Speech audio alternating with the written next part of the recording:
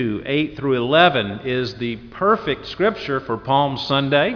If you're not going to preach on a Palm Sunday kind of text, this one speaks of all those themes that we have already sung about in the hymns, the Palm Sunday hymns that we have sung. So I was thinking if I should go ahead with this series on Revelation 2, since we have these special Sundays coming up. I'm going to not preach on Revelation next week, but this is the perfect text for us today as we think about Christ's willingness to ride into Jerusalem knowing that he was going to be taken to the cross and lay down his life for sinners such as we are. Let us turn our attention now to God's holy, inspired, and inerrant word, Revelation 2, verses 8 through 11. And to the angel of the church in Smyrna write, the words of the first and the last, who died and came to life. I know your tribulation and your poverty, but you are rich, and the slander of those who say that they are Jews and are not, but are a synagogue of Satan. Do not fear what you are about to suffer. Behold, the devil is about to throw some of you into prison, that you may be tested. And for 10 days you will have tribulation. Be faithful unto death, and I will give you the crown of life. He who has an ear, let him hear what the Spirit says to the churches. The one who conquers will not be hurt by the second death. This is God's holy, inspired, and inerrant word. May God write its truth upon our hearts today. Well, we're in the midst of these 7 letters to the churches in Asia Minor, modern-day Turkey. And we come today to the church in Smyrna. Smyrna is modern-day Izmir, Turkey. And this particular church has quite different circumstances than what we saw last week as we looked at the church at Ephesus. I want you to point out something about these 7 letters to the churches that we see here in chapters 2 and 3 of Revelation. They all begin with a to and a from, just like any letter might, kind of the addressee and addressor. And in these, verse 8, it says, to the angel of the church in Smyrna write, the words of the first and the last who died and came to life. And if you look at each of the letters here in chapters 2 and 3, you will see that the from part always begins with the words of, and then there's some description of Jesus. How Jesus describes himself in each of these letters, because in each letter he is described differently, but how he is described in each of those letters is significant. And we need to pay attention to it because how he is described reinforces the message part of the letter. For example, look back at verse 1. You remember last week we looked at the letter to the Ephesians, and it begins, to the angel of the church in Ephesus write, the words of him who holds the 7 stars in his right hand, who walks among the 7 golden lampstands. And when you read the body of the letter, you find that Jesus, who walks among those golden lampstands, which are the churches, has threatened to remove their lampstand. And that's the threat that we find here in this letter to the Ephesians. You find that Jesus has threatened to remove it from its place there if they did not return to their first love. So you see how the description of Jesus in the from part, the words of, how Jesus is described is tied in with the message of that letter. And the letter before us today is no different to the church in Smyrna. Jesus here refers to himself as the first and the last who died and came to life. We're getting a little preview of Easter, preview of the resurrection here in these words. So to fully appreciate the message to the church in Smyrna, we must understand what it means that Jesus is the first and the last who died and came to life. Now, the second part of that is not so hard to understand. We understand that Jesus died and rose again from the dead. But what does it mean here, this title, the first and the last? Well, it's synonymous with 2 other titles we see in Revelation. They all mean the same thing.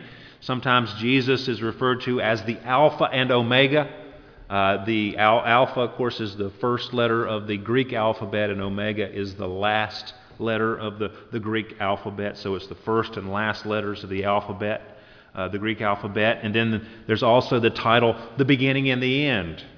The beginning and the end. The first, the last, the Alpha, the Omega, the beginning and the end. These all refer to Christ, and you can see them all three together piled up on one another at the end of this book in Revelation 22:13. I am the Alpha and the Omega, the first and the last, the beginning and the end.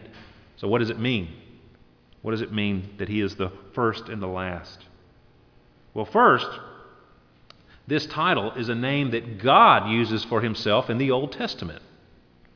We see it several times in the book of Isaiah. So when Jesus applies this title to himself, he's identifying himself as God. He is divine. He is the one who has used this title throughout all eternity. And I've given you on your sheet there one example from Isaiah 44, where God says, "Thus says the Lord, the King of Israel and his Redeemer, the Lord of hosts, I am the first and I am the last. Besides me there is no God. Who is like me? Let him proclaim it. Let him declare and set it before me, since I've appointed an ancient people. Let them declare what is to come and what will happen. Fear not, nor be afraid. Have I not told you from of old and declared it? And you are my witnesses. Is there a God besides me? There is no rock. I know not any."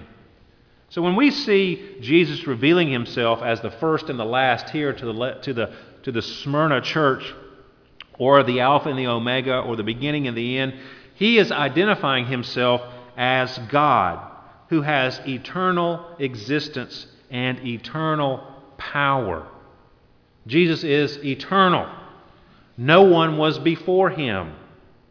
That's why Jesus can say things like he did to the Pharisees. You remember they were having this discussion about children of Abraham, and Jesus said this statement, "Truly, truly, I say to you, before Abraham was, I am."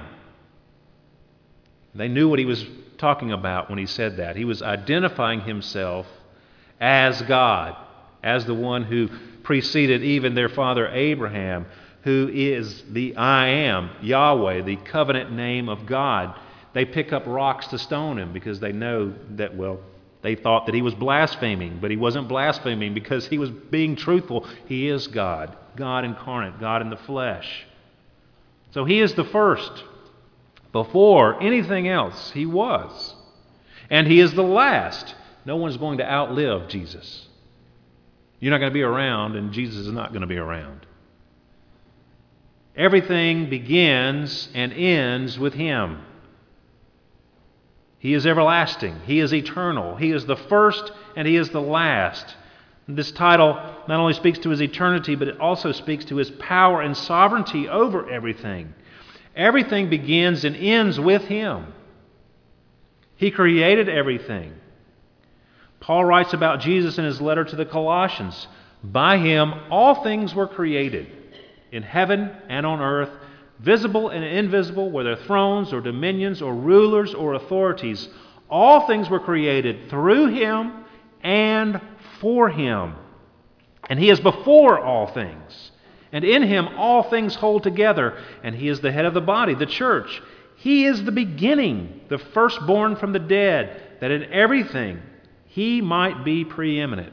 He is preeminent over everything. For in him all the fullness of God was pleased to dwell, and through him to reconcile to himself all things, whether on earth or in heaven, making peace by the blood of his cross. It's all about him. Everything is about Jesus. It's all through him and for him. That's what Paul says in Romans 11:36. For from him and through him and to him are all things. To him be glory forever and ever. Amen. So when you think about all the ultimate questions of life,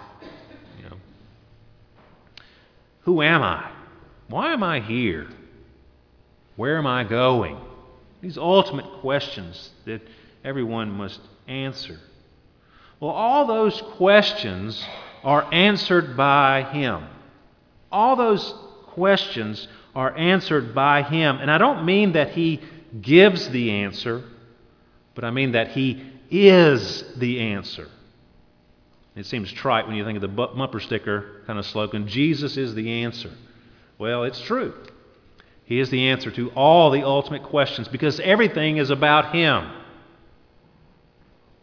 If we're living out of accord with Jesus, then we are living out of accord with the entire purpose of the universe. The universe is moving in one direction and we're going in the opposite. And that's true of so many today who rejected Christ. Westminster Shorter Catechism begins with that ultimate question. What is the chief end of man? What is man's ultimate purpose? What is he here for? Man's chief end, his chief purpose, is to glorify God and enjoy Him forever. It's all about Him. He is the first and last who died and came to life so that we sinful humans can, through Him, enjoy a relationship with God forever. That's what it's all about. And this makes Jesus the ultimate priority in all of creation and beyond. If Jesus is not a priority for you today, you're going to find yourself on the wrong side of history, because all of history is His story. It's all about Him. Being the first and the last means that everything was created through Him and everything will have to answer to Him. I've given you this quote by Richard of St. Victor, where he paraphrased these words about Jesus in this way. I am the first and the last, first through creation, last through retribution.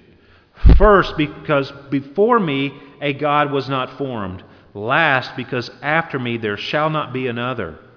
First because all things are from me, last because all things are to me, from me the beginning, to me the end. First because I am the cause of origin, last because I am the judge and the end. Everything begins and ends with Him. This makes Jesus the ultimate priority in creation and beyond. Now, people today want to treat Jesus like He's just one of the many options out there in the realm of faith and spirituality that one can choose from. And all these different leaders, religious leaders, if you follow their teaching, you'll end up at the top of the mountain anyway, so it doesn't really matter which one you follow. But that's not what Jesus claims for Himself. He alone is the first and the last. And everyone who has ever lived will ultimately and finally have to give an account of themselves to Him.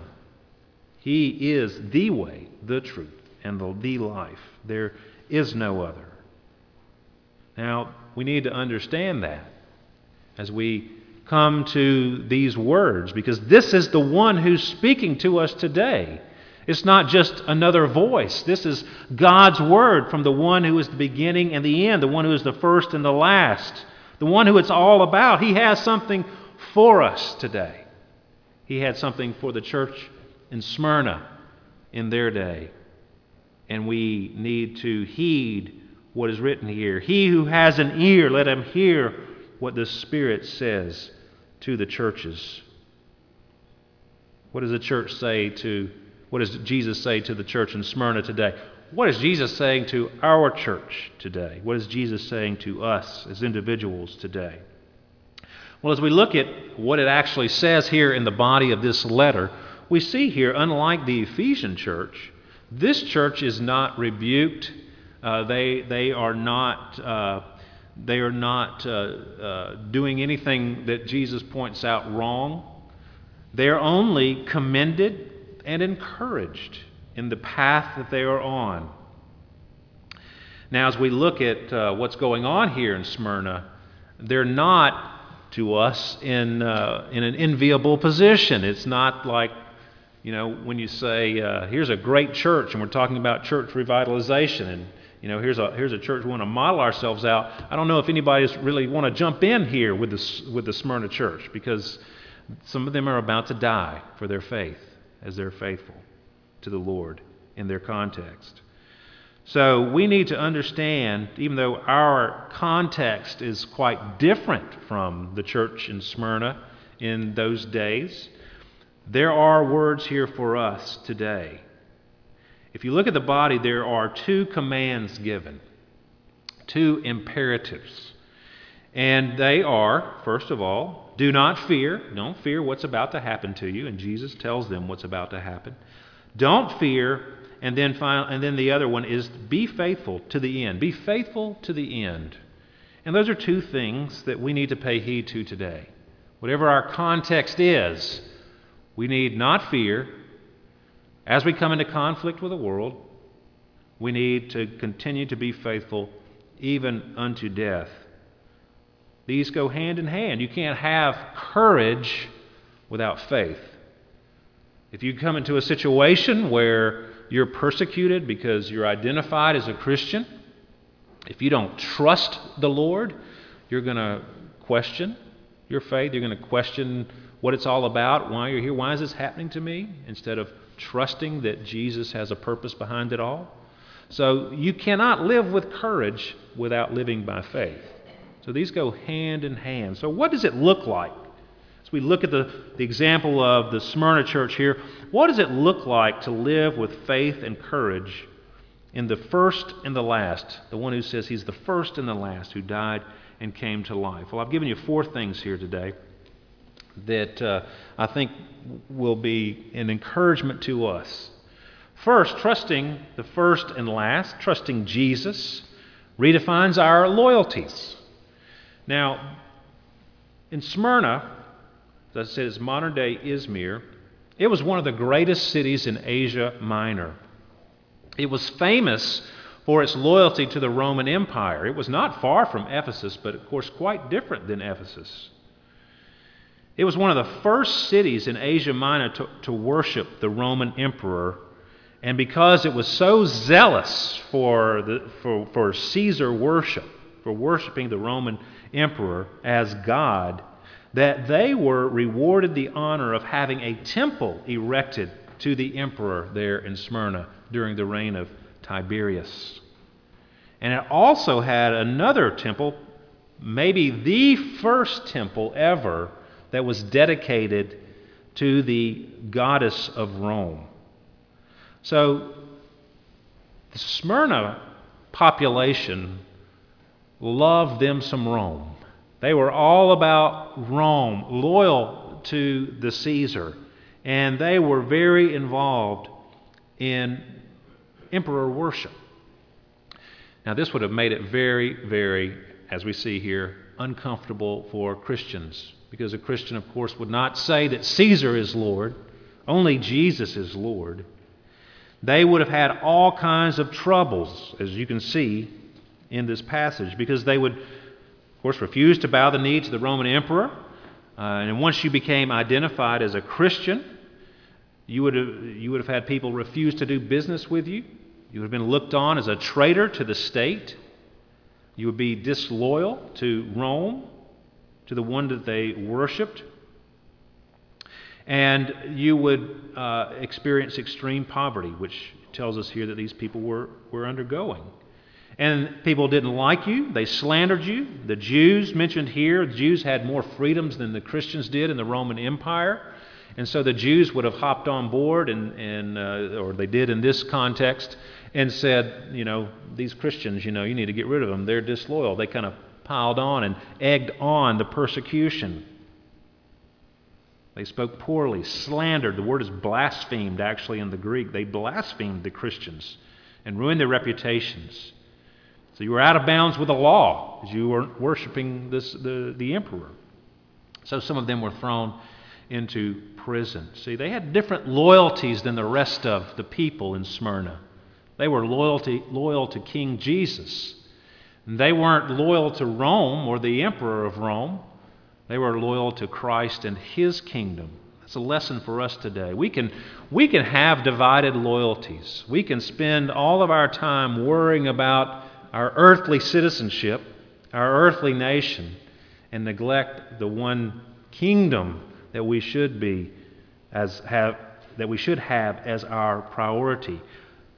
We shouldn't be more worried about our state than we are about the kingdom of Christ. That should be a priority for us, no matter what the consequences are. These people in Smyrna were being faithful to Jesus, and it was causing them trouble. To follow the one who it's all about. See, the people in Smyrna are now on the right side of history. They know the truth. The people who were worshiping the emperor know the truth as well. And it's not good news for them. They are touched by the second death. Well, Jesus knows their trouble. And they were having trouble because they were trusting Jesus. They were completely loyal to Jesus. And I just want us to think about it. If we want to be a vital church, we must be loyal to Jesus. He must be our number one loyalty. Our citizenship is in heaven. Yeah, we're all probably here American citizens, but more importantly, our citizenship is in heaven, and we're waiting for a Savior from there. Well, secondly, trusting the first and last redefines wealth for us. We see here, verse 9, I know your tribulation and your poverty, but you are rich. Well, the word there for poverty is not the word for just being poor. You can be poor, you just don't have a lot, you don't have any land. Maybe you just have the house that you live in, and you don't have a lot of material possessions or money at your disposal. You're a poor person. But this is not that word. This word is the word for destitute. These people were destitute. They were reduced to being in the position of beggars.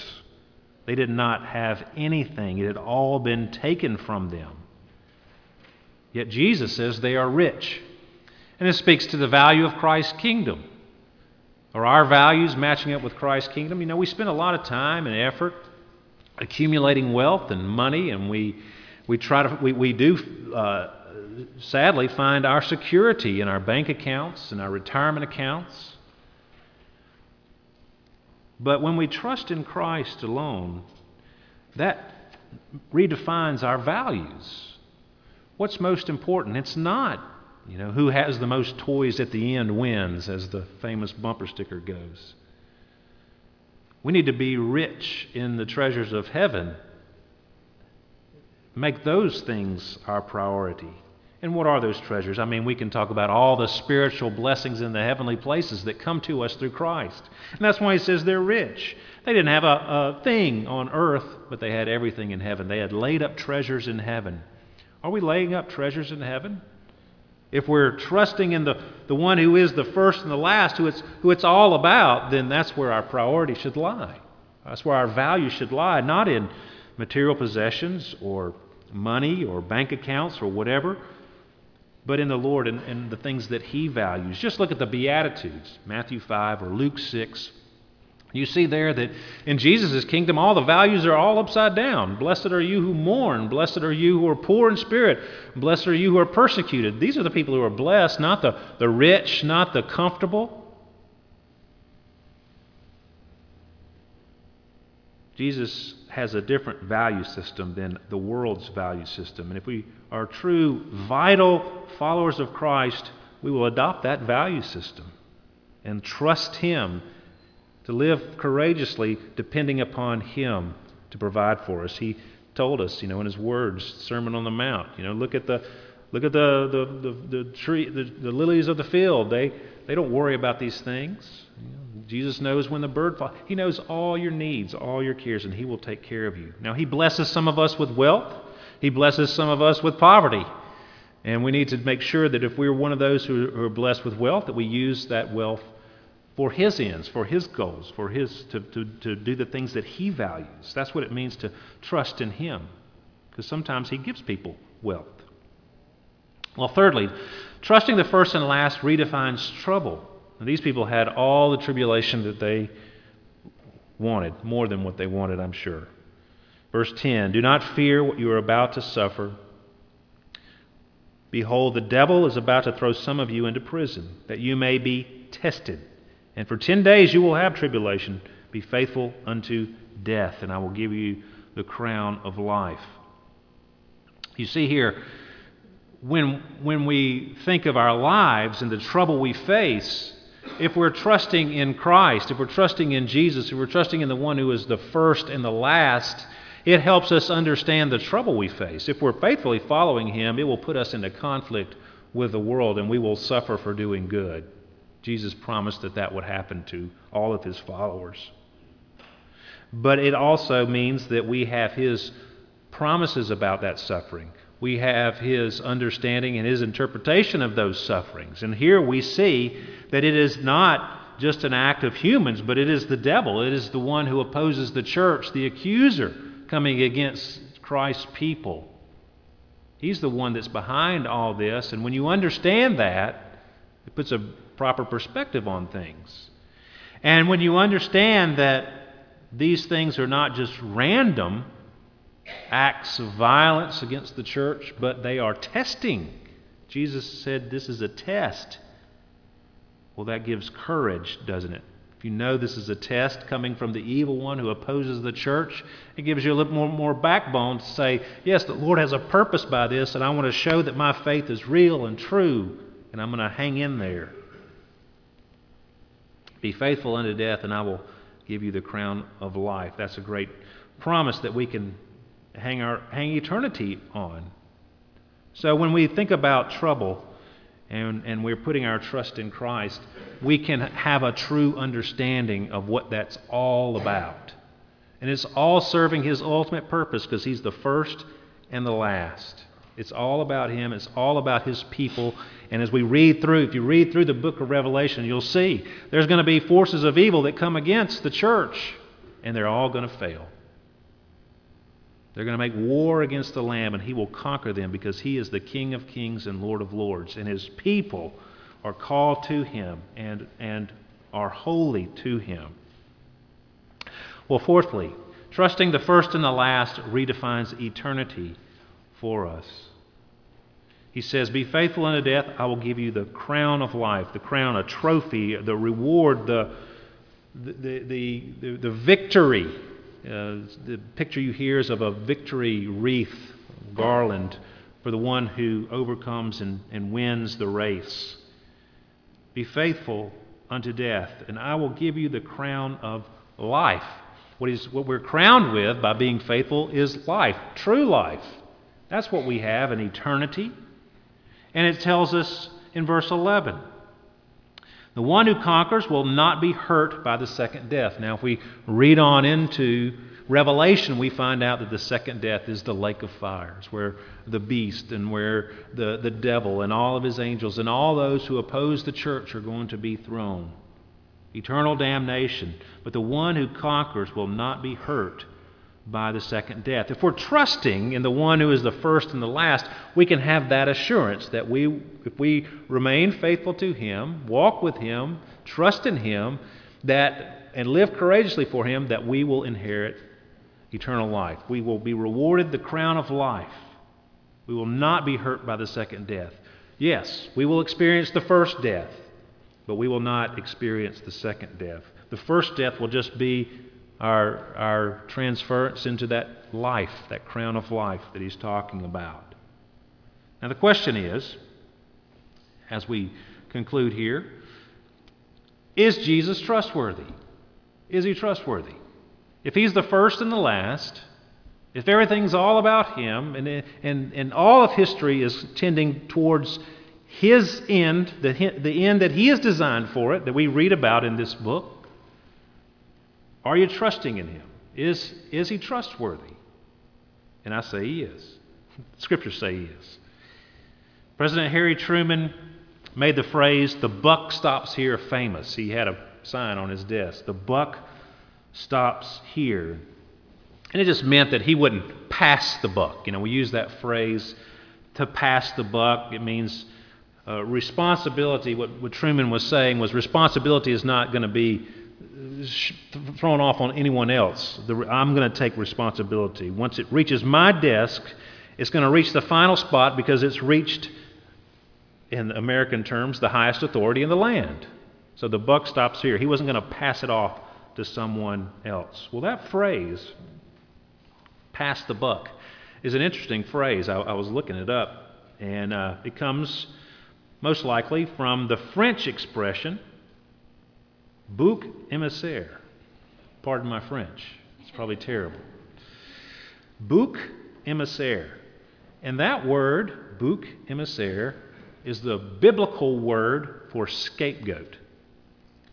Pass the buck means you're not going to put the blame on anyone else. You're not going to pass the buck. You're not going to put it on the scapegoat. Now, in Leviticus 16, we read about the scapegoat. They brought two animals to be sacrificed, and one by lot was chosen to be sacrificed at the altar. The other, the sins were ceremonially placed on the head of the scapegoat, and the goat was sent out into the wilderness as a symbol that our sins were removed from us, the scapegoat.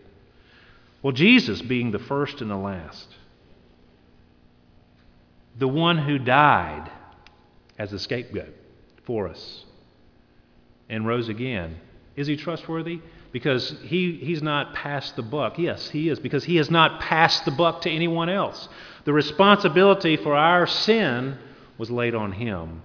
He didn't slough it off to anybody else. He didn't put it back on us. He took it himself because he is the highest authority.